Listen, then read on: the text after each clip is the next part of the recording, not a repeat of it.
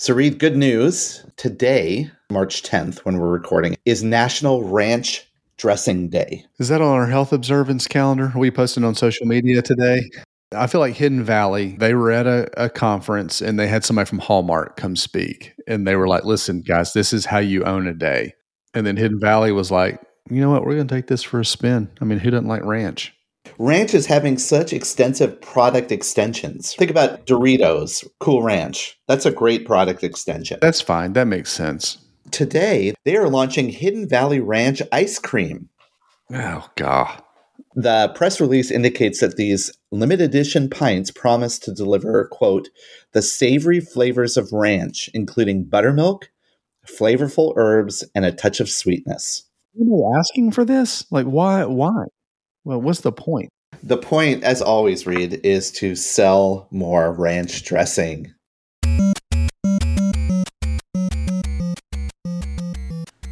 Welcome to Touchpoint, a podcast dedicated to discussions on digital marketing and patient engagement strategies for hospitals, health systems, and physician practices. In this podcast, we'll dive deep into digital tools, solutions, and strategies that are impacting our industry today. We hope to share a lot of great information with you and have fun along the way. Thanks for joining us. Now, here are your hosts. Welcome to episode number 322 of Touchpoint. I'm Reed Smith. That is Chris Boyer. Hey, Reed, I'm just sipping a cup of coffee here with some ranch dressing creamer. Go to Starbucks. I need 2 shots of ranch in that. And, yeah. Ugh. God, it's terrible.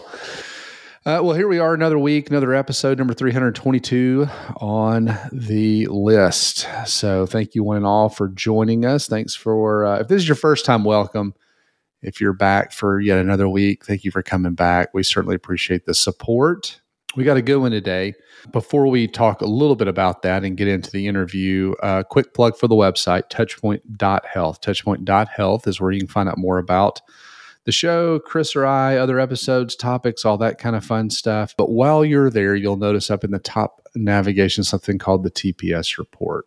You give us your name, your email address. We give you 1 email a week. That's it. 1 email, Monday mornings, 5 articles to start your week. Hopefully it's a little value add for you as you kick off each work week. So we do take a couple off throughout the year, holidays, that kind of thing, and promise not to spam you with a whole bunch of other really important offers. So literally that's all it is. So we'll pause here, let you do that, and then be back to set up today's show.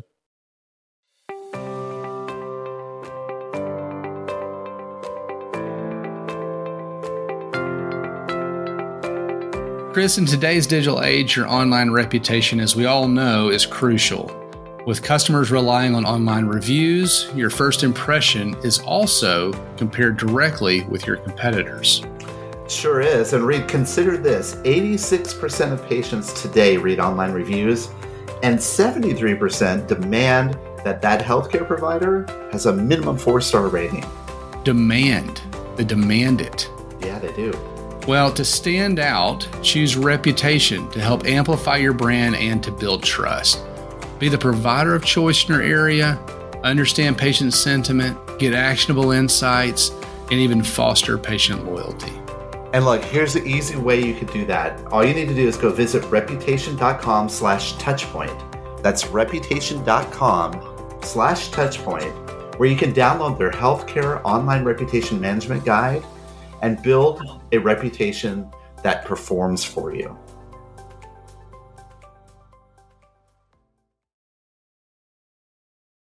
So a little different format today, Reed. We're going to feature almost exclusively throughout the show an interview I had with one of our first guests on the Touchpoint podcast. Was he our first guest? He may have been the actual first guest. I think he was. He was guest number 1, and that's Matt Gove. We all know Matt. Probably heard him speak. He's very, very influential in our space. He's also very opinionated, I would say. And he's currently the Chief Marketing Officer at CityMD and Summit Health.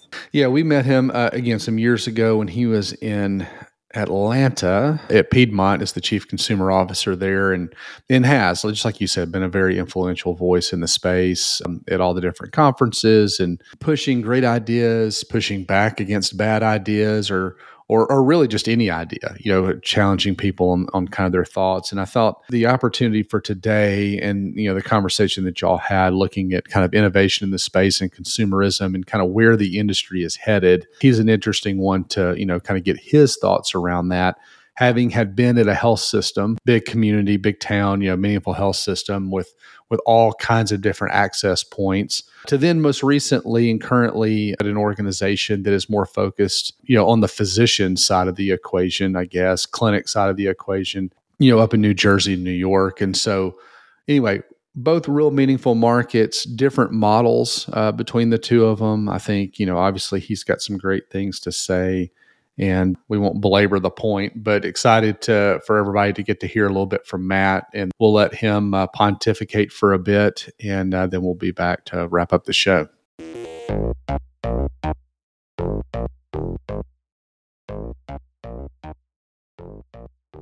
All right, I'm really excited today to have an intimate conversation with one of the first guests on our podcast way back when, Matt Gove, who is joining us today. He is the Chief Marketing Officer at CityMD and Summit Health. Matt, I'm excited to talk to you today. Welcome back. Woo-hoo! Yes, I'm pretty sure I was first. And you guys did a poll, who is your favorite guest after that first year, first couple of months, whatever it was. And because I stuffed the ballot box, I won that as well. I am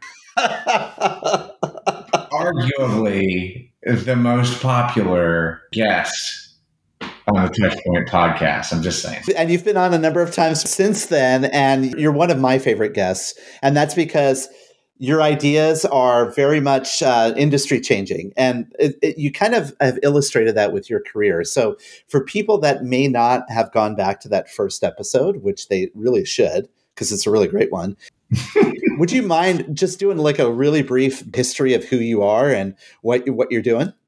Of course, happy to. So I am a commercial real estate refugee. I was a journalist covering commercial real estate, and then worked for a publicly traded real estate developer based in Atlanta called Cousins Properties, where the CEO of Cousins, my boss, and the CEO of Georgia Pacific, the enormous paper and products company, they drank too much one night and decided that they needed to help spearhead the saving of Grady Health System, Grady Hospital, which is the downtown safety net hospital in Atlanta. All of Emory University's School of Medicine students and faculty work there. It is an incredibly important place. And that's how I got into healthcare. So I was effectively gifted to Grady as part of the business community rescue. We were successful in doing that, which is probably remains the sort of single biggest accomplishment of my career in my mind.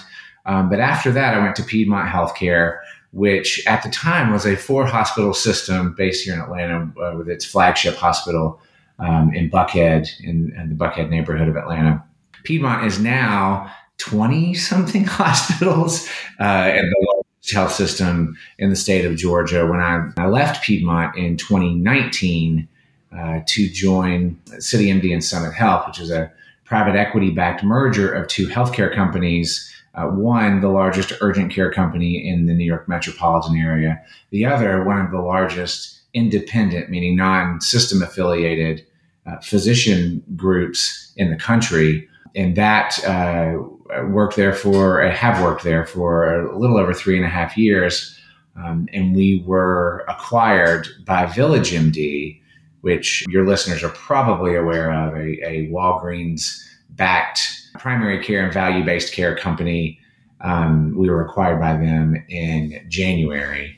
So exciting times and exciting things to come. That's how I got from there to here. And, that perspective is very useful in terms of what we're going to talk about today. And particularly because there's a thread, you kind of underplayed this, but there's been a thread in your career, which is reshaping the healthcare experience around the consumer, putting the consumer first. I think the common term that we've talked about is consumer centricity. That's been sort of the drum you've been beating since I've known you, and I've come to appreciate that theme from you and learned a lot from you in that regard. I guess I want to start off by first asking you, Consumer centricity. We've been talking about this for years. Why has it been so hard for us to realize this? I feel like a failure, I guess. I haven't done enough, Chris. I haven't done enough. No, so I joined Piedmont in 2011, and I naively believed that, of course, healthcare will be consumer centric. It is a business that literally everyone touches. Right. We have to have built our processes, our offerings, whatever, around what the customer needs, and found out really quickly that that wasn't the case at Piedmont or really anywhere else where I talked to people about it. So yeah, I'd say since 2012, at the very least, I've been banging this drum and really trying to focus it. And it was two things, right? One, I'm in charge of marketing. I have been in every organization where I've worked. And because of that, I do tend to think of consumer marketing strategies and tactics as an important part of this consumerism, quote unquote, approach in healthcare. But where we really need to be focused is on the experience itself, right? It is how do we build our services around what the customer needs from us and not what we need from them. And that idea, because it is so much harder to make progress with, and because there are so many different areas of influence inside any large health system, that's a big, big challenge. Whereas the consumer marketing piece took off pretty quickly. And you and I were talking previously that I have some regrets about being such a champion for that, because it is an enormous waste of money for the most part in most health systems for these big brand campaigns and this idea, because your brand really is, in a health system in particular, your brand really is nothing more than the sum of a patient's experiences with your system. That's your brand. Your brand is what people think of you. Your brand is not what you say about yourself. And it's not the billboards, the TV ads, the sports sponsorships, and all of that.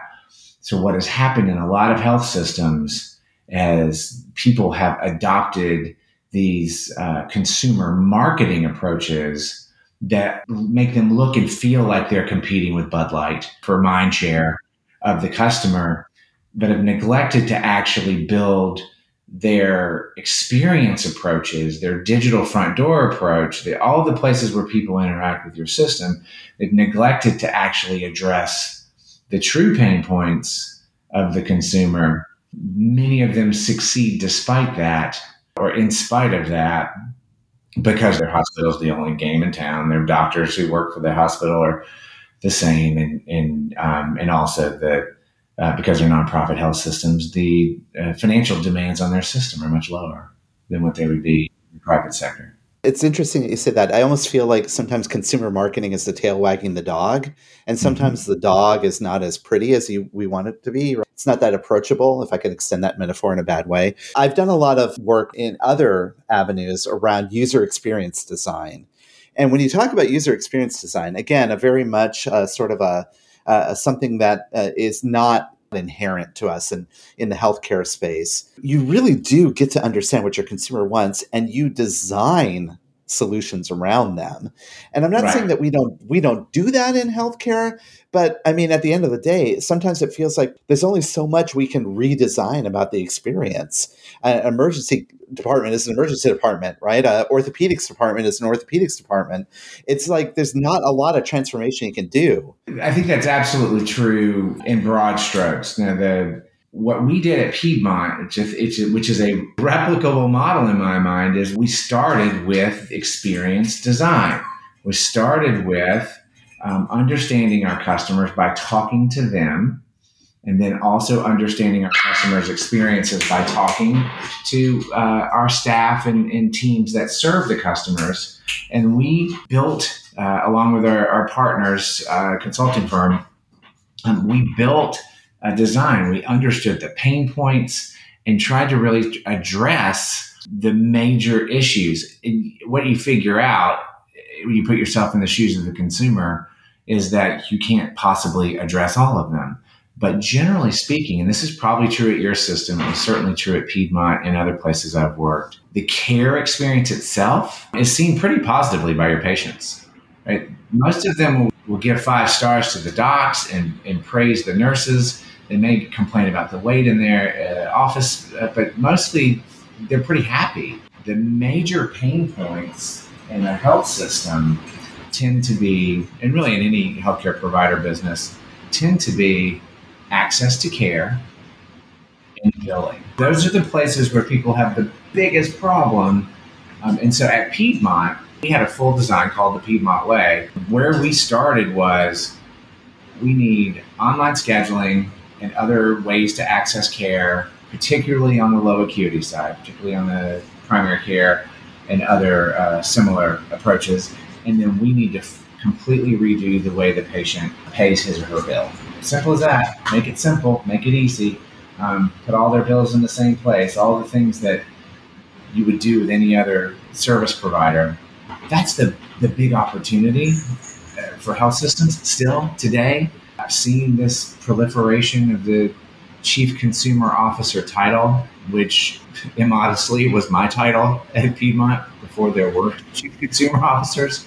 I've seen this happen, that I'm interested legitimately at sort of how people are moving along this continuum, because it's really challenging. But if you focus on the most important pain points, you can really make progress. Whereas if you try to look at the journey in totality, you can get super daunted at the idea of doing anything.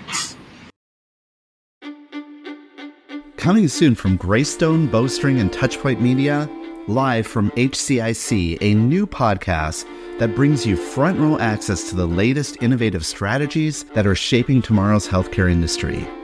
In this 12-part series, as recorded live at the Healthcare Internet Conference, we'll hear from industry experts such as Paul Madsen of the Cleveland Clinic, Kathy Smith of Roper St. Francis Healthcare, David Feinberg from Mount Sinai Health System, Rose Glenn from Michigan Medicine, and many others.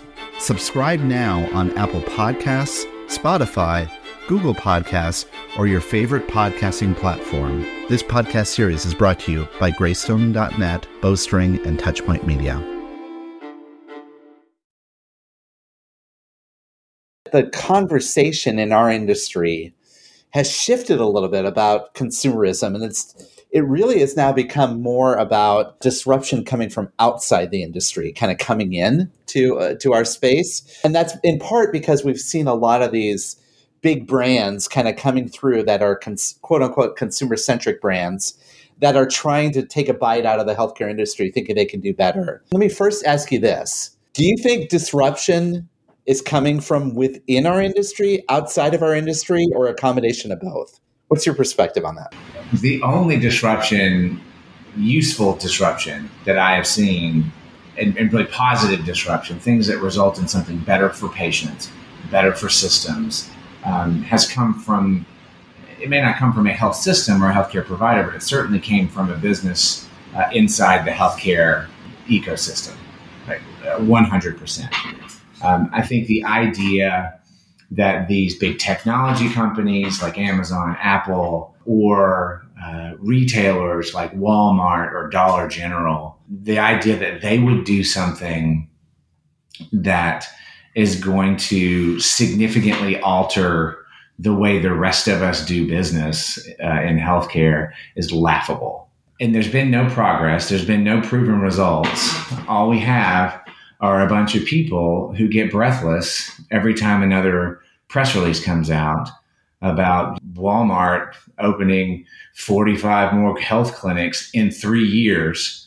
It's hard to take people seriously. But when I question them, they double down on the seriousness. So I guess they mean it, that they really do think that that's significant. This big brand jock sniffing, as I've called it previously, is ridiculous. All it serves is a distraction, because the people who are pushing it are not people who work in healthcare providers, right? Are not people who actually touch the patient. But they do occasionally get the attention of people who don't know enough about it to know but who get excited as well. And I get the excitement generally, like, ooh, Google Health. Oh, that must be something important. No, and Google's, incredibly important in the lives of healthcare providers like us, but that's where our customers go to look for us. And so that's why Google's important. Now, I will say this, because I think it's important. Two things. One, Walgreens and CVS in particular, I think they can play here. CVS, because of the Aetna piece in particular, along with their massive prescription management business, they have tons of room to play in healthcare and make a really positive difference for customers. Now, is Oak Street the way to do it? I'm not so sure, but I wouldn't discount CVS's chances at all. And then, what am I going to say about Walgreens? They are still the majority owner of the company that just acquired us. I have always thought that the big pharmacy chains, for lack of a better term, have a natural fit with healthcare, but they're going to have to put doctors in the building. And Walgreens was doing that with Village. When I worked at Piedmont, we ran all of the Walgreens clinics in Metro Atlanta. And it was a nurse practitioner model. So it was a mid-level model. And certain ones of them were more popular than others, but none of them made money. Right? None of them were successful. And that just sort of goes back to the way that patients tend to think about the care that they need and get. So anyway, I don't want to get off on a tangent, but other than to say, I think Walgreens and CVS can do it, and I would not lump them in with these other folks who have no real attachment to healthcare, have no real experience in healthcare, and are still, I think for somebody like Walmart or Dollar General, they may just have more real estate than they need, and they're trying to figure out what the hell to do with it. Yeah, they could very well be. But they also see that they have an incredible amount of foot traffic and potentially loyal customers, right, that come through the door. And so they're kind of exploring that way. I also look at what the Target CVS partnership is, an interesting model. But what Target did is they didn't say we're going to co-partner. It's basically like they're renting out space with CVS, right? And that's an interesting partnership. For me, when I look at Walmart and Dollar General and others, I'm just wondering what are they trying to do? Are they trying to extend the sort of that retail model into healthcare? No, what they're doing is seeing if they can capture more dollars from the people who are loyal to them for their low prices. But the truth of the matter is healthcare is not an impulse purchase. You can't expect for those customers to just, I guess my arm does hurt. I'll stop in and do that. It's just not. Healthcare services are a destination. They're a decision that people make when they have a need. And if they think of them like that, then what they need is scale. What Walmart needs, because I'm not trying to discourage, nor would Walmart ever listen to me anyway, but I wouldn't try to discourage Walmart or another retailer from opening clinics in their stores. Go for it. I think it's good for you and your communities if you can provide a service that people need. In order for them to do it, they're going to have more than 75, which is what they're saying they're going to have in 2 years. That's silly. Healthcare as an industry is far too large to be impacted by 75 clinics in Walmarts around the entire country. If they're really going to do it, they have to really do it. Sometimes I think they can just talk about it and get a little bit of a bump, right? Get people sort of paying attention and possibly excited about it.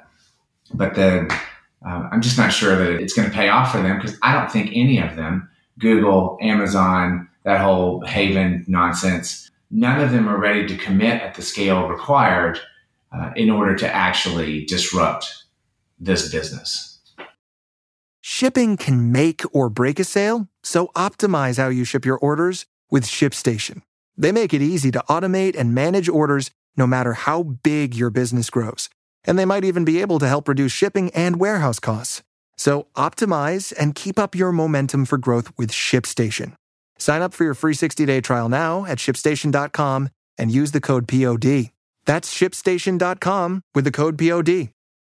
Let's talk about one of those high-tech companies, because you mentioned a couple, right? Google, Amazon. Amazon Care is certainly making a play. I think they're riding the coattails of like a PBM. They're trying to get into the space of saying we'll take flex what we have, right? We could deliver well. We have the good supply chain management. We can add on the care options, and they just launched Amazon Care. Have you played around with that platform yet? A little bit. I'm not a big believer in virtual medicine. Most importantly, all of these other pill mill businesses like Hims and Hers and other folks are getting smacked around by the government and will continue to get smacked around by the government because it's not good medicine. That's easy for me to say as a non-physician or clinician, but it's like, to me, and I made this point last year during a talk with our mutual friend Chris Bevelo. Guys, you know what Amazon wants from you, right? Like, everybody knows what Amazon wants from you. They want to extract money. That's it. There is nothing altruistic about that business. Right? They don't have a commitment to make the world a better place, guys. They will get into healthcare when they can successfully figure out how to make a buck out of it. Drugs is a great way to do that. I think that's a good direction, but there's a lot of regulatory hurdles to do it well. But the whole asynchronous texting as a doctor visit, like that is a thing that may be really important when today's 20 and 30-year-olds become tomorrow's 40 and 50-year-olds. But in today's environment, especially as we have this big group of boomers aging into Medicare and into chronic care, the whole video visit, asynchronous texting thing, all of that, it's not time, right? It's not what they want. I read survey after survey, people in that age group actually continue to rate the healthcare system above fair. Like, only 12% rate it fair or poor. The rest of them are like, yeah, it's good enough. I'm not saying that we should only strive for good enough, but I do think it's telling, and it's pretty important to the way we think about this, that most of our customers are still okay with it. They're still okay with it. And I'm not saying be satisfied with that, but what I'm saying is don't go to the bleeding edge. It's also duly noted, right, that Hims, Hers, Amazon Care, all of that stuff, that is pretty much the bubblegum on the checkout of healthcare. Mm-hmm. You're talking about things like, hair thinning medication and other things like that.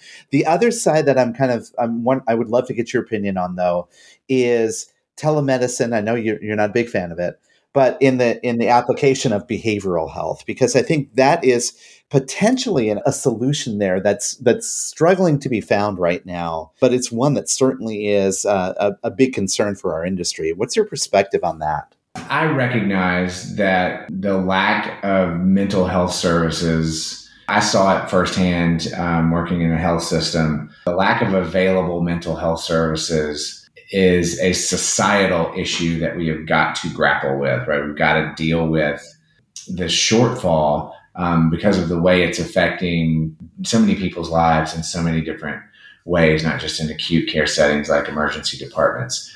And so, if this acts as an extender of those services, so in the few places in the country where there are enough mental health care providers, if we can get them via virtual visit to places that need it, I think that's a wonderful idea. I hope that there are successful companies who are able to pull that off.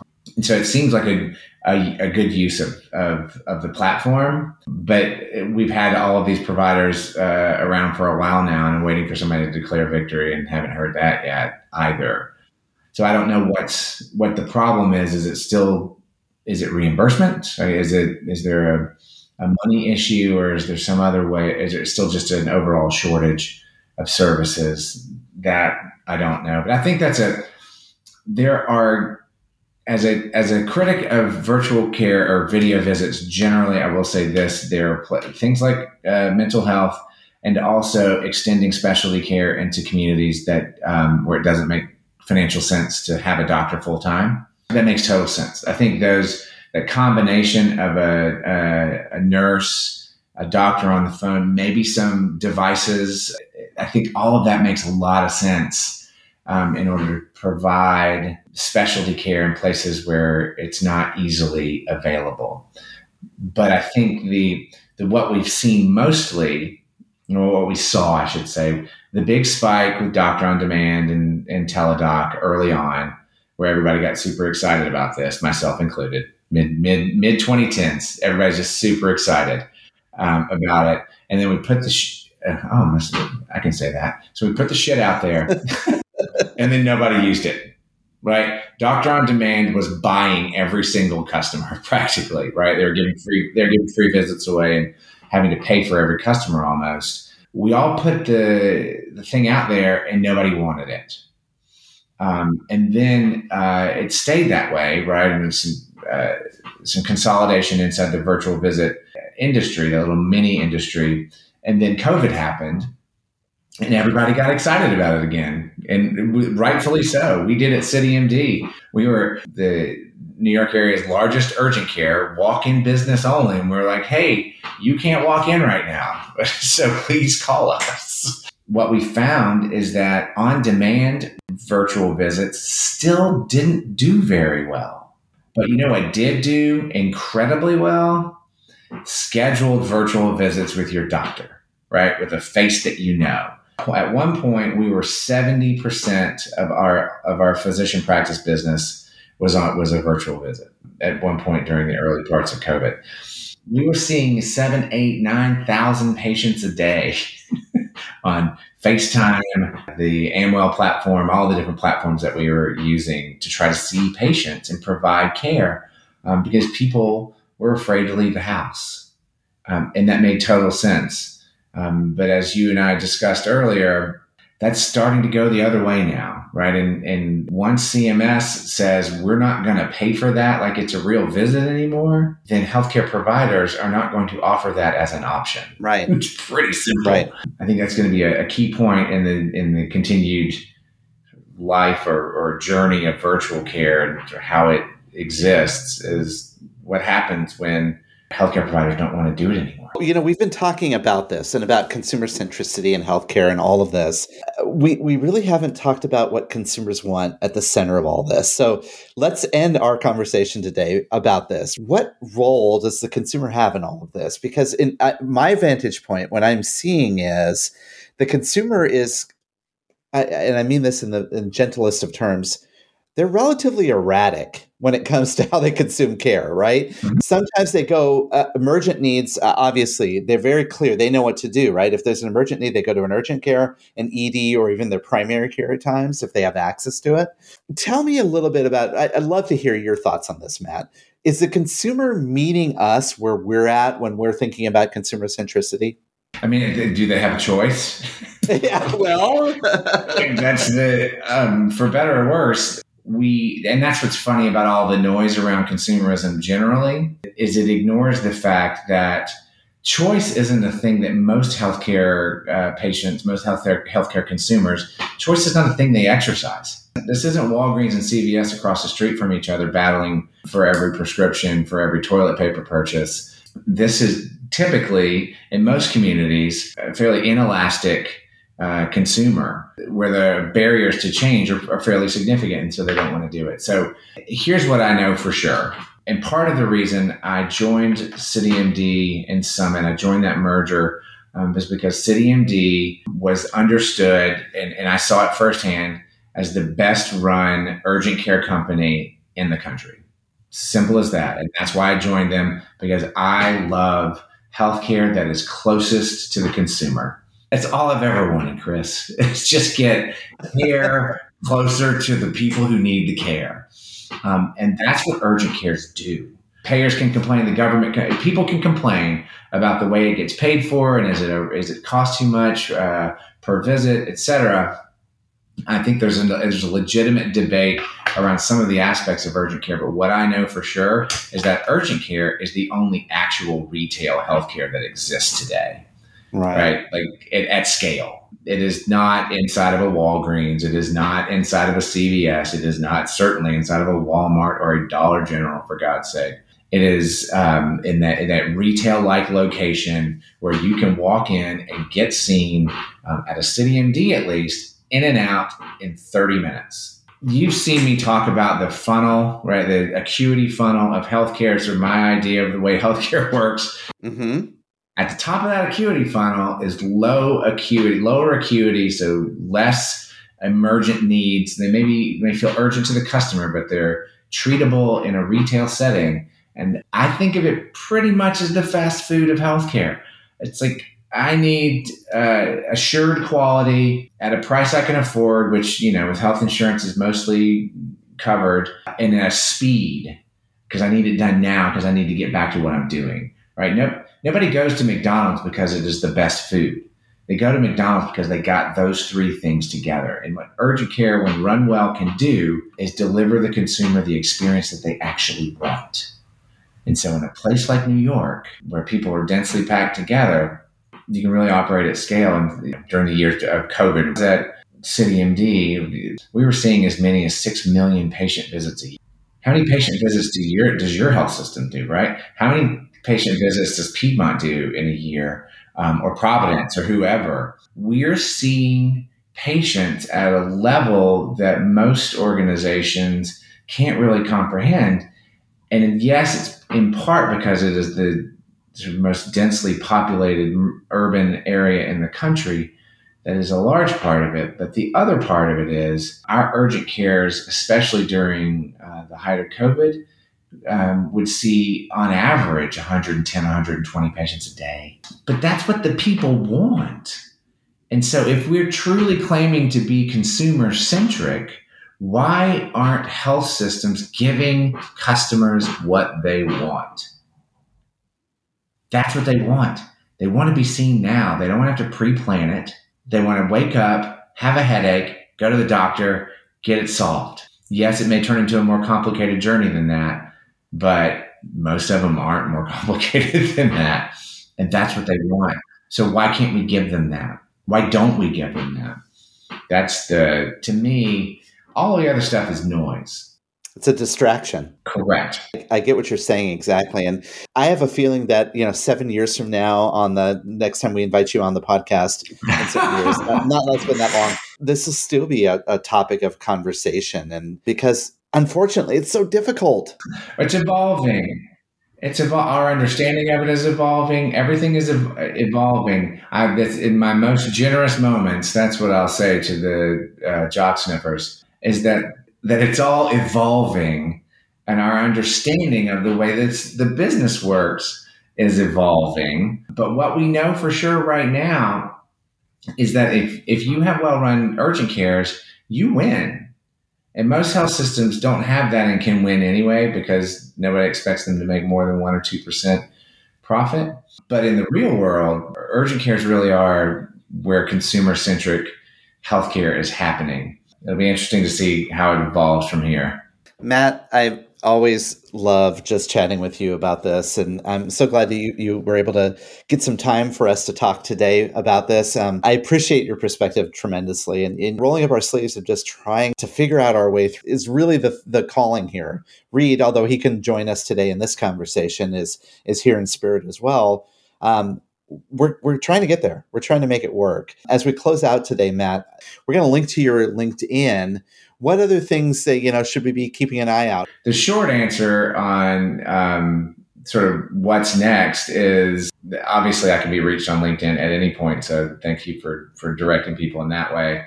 I will be at the HMPS conference in Austin, where I'll be on a couple of different, one a panel and doing a presentation with Brian Gresh, but also around and talking to people and catching up and sort of interested in what other people are working on. One of the interesting things about this journey is that we'll never really get to the finish line because the perfection in this is nearly impossible, but the pursuit of it is a lot of fun. I'm so glad that you and I are both in the same pursuit.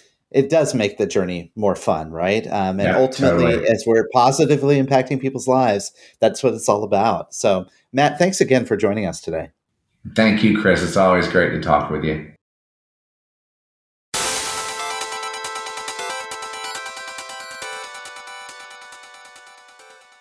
Great episode. Chris, I'm glad y'all had a chance to sit down and visit a little bit here real recently. So a lot happening in the industry between, the announcements with One Medical, for example, and Amazon and Village MD and just all the stuff that we continue to see. And so it's great to kind of get his vantage point, again, having been, having seen this from a couple different angles over the last handful of years. So really appreciative of Matt and his time and willingness to come on the show.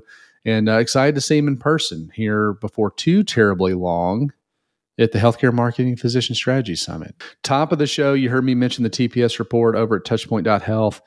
Besides the 5 articles to start your week, a couple of links to upcoming conferences. So, Chris, you and I will obviously be in Austin as well, and we'll talk more about that over the next couple of weeks as we lead up to that conference. But anyway, Matt will be there as well. So if you're going to make it out, you can see all of us, right? Mm-hmm. Yeah, I'm looking forward to those of us who are going to be in Austin. We'll be out and about, and you and I will be there as well, Reed. We're going to be recording a live podcast episode like we always do at this conference on Tuesday afternoon. We'll provide more details as they're forthcoming. But if you see us, make sure to reach out and say hello. Let us know what you think about the show, maybe offer some ideas, and who knows, maybe we'll even get you to speak a few words about your thoughts, what some of the things that you think are very important to feature in a future episode. Well, wonderful episode. Before we get out of here, a couple of recommendations. What do you got today? Reed, I'm going to recommend something that just released season 3, and that's The Mandalorian. Have you watched The Mandalorian yet? I have not. I've only seen the original 3 Star Wars. I'm a big Star Wars fan. I kind of watch everything Star Wars, so I guess that's where my nerd background comes from. But The Mandalorian, as you probably remember, has been out for a couple of seasons. Features a guy that's in an armor, a Mandalorian, obviously, and little baby Yoda, which everybody knows, little baby Yoda, right? That's right. Actual name is Grogu, but I won't get into that. They're back for a 3rd season, and I tell you, it's just so delightful. And what I like about it, this series, it very much encapsulates sort of that spirit of Star Wars of the original series, where it appeals both to adults and to the younger generation, to the kids, so they can get interested and involved in it. Just fun, lots of great humor, great animation with the little baby Yoda. Lots of humor and, kind of extends the whole mythos of Star Wars. So for those of you who maybe have been kind of a casual observers like you, Reed, with Star Wars, if you ever are interested in coming back to the Star Wars universe, I really recommend The Mandalorian. It's now just started season 3. It's a lot of fun. That's my recommendation. There you go. I am going to recommend a website, autotempest.com. They're not a sponsor of the show. If they'd like to be, reach out. I've got a son that is closing in on 16 years old and looking to drive a car. And so anyway, been on Auto Tempest looking at vehicles. And what it is really a search engine for all the search engines, kind of a thing, right? So you've got all these sites on the internet where people list cars, cars.com, Auto Trader, eBay, all the places, Carvana, et cetera. Well, instead of having to hop around between all those different sites, so if I'm looking for a truck, looking for an F-150, I can go to Auto Tempest, put in all the parameters, years, mileage, all the things that I'm interested in. You can get super, super granular, transmission type, as far as, manual, automatic, color, interior color, all the things. And it'll query all of those sites. And so really it's just kind of an aggregated way to search all of the car listing sites at once. And so anyway, if you like cars and just like to kind of peruse the internet, I know a lot of people do that with real estate, but if you like to do that with cars, it's a great way to do it. There's a lot of YouTubers out there that like to make videos around, I bought the cheapest Ferrari in the country, or whatever, those types of things. Well, they're using this site to do that, right? So they're just querying, and they're saying nationwide search, sort by, lowest to highest as far as price. And Auto Tempest does sponsor a lot of those guys that do those things. But anyway, it's a great site. It's a good UI, and it's just really handy. It's a time saver for sure. So if you're looking for your next car, if you're just like cars and want to just see what's out there and what stuff is going for. If you're thinking about even trading locally, you just want to kind of get an idea of what the market is for your particular vehicle you're trading in. Good website, autotempest.com. So that's my recommendation. That's really cool. I wasn't familiar with that before you mentioned it, and I'm going to definitely check that out. Yeah, that sounds really awesome. Who isn't in the mood to buy the cheapest Ferrari in the United States, right? Yeah, I know. It's a little dangerous. You're like, ooh, that's cool. So anyway, go check it out. All right. Well, there you go. Another episode in the books. Again, special thanks to Matt for coming on a special edition of Touchpoint. Not a special edition like in the sense of Family Ties in the 80s. Like this is a special episode, kind of a very special episode. Similar, but not really, but kind of. But anyway, special thanks to Matt, and thank you all for listening. For Chris Boyer, I'm Reed Smith, and we'll see you next week. This has been a Touchpoint Media production. To learn more about this show and others like it, please visit us online at touchpoint.health.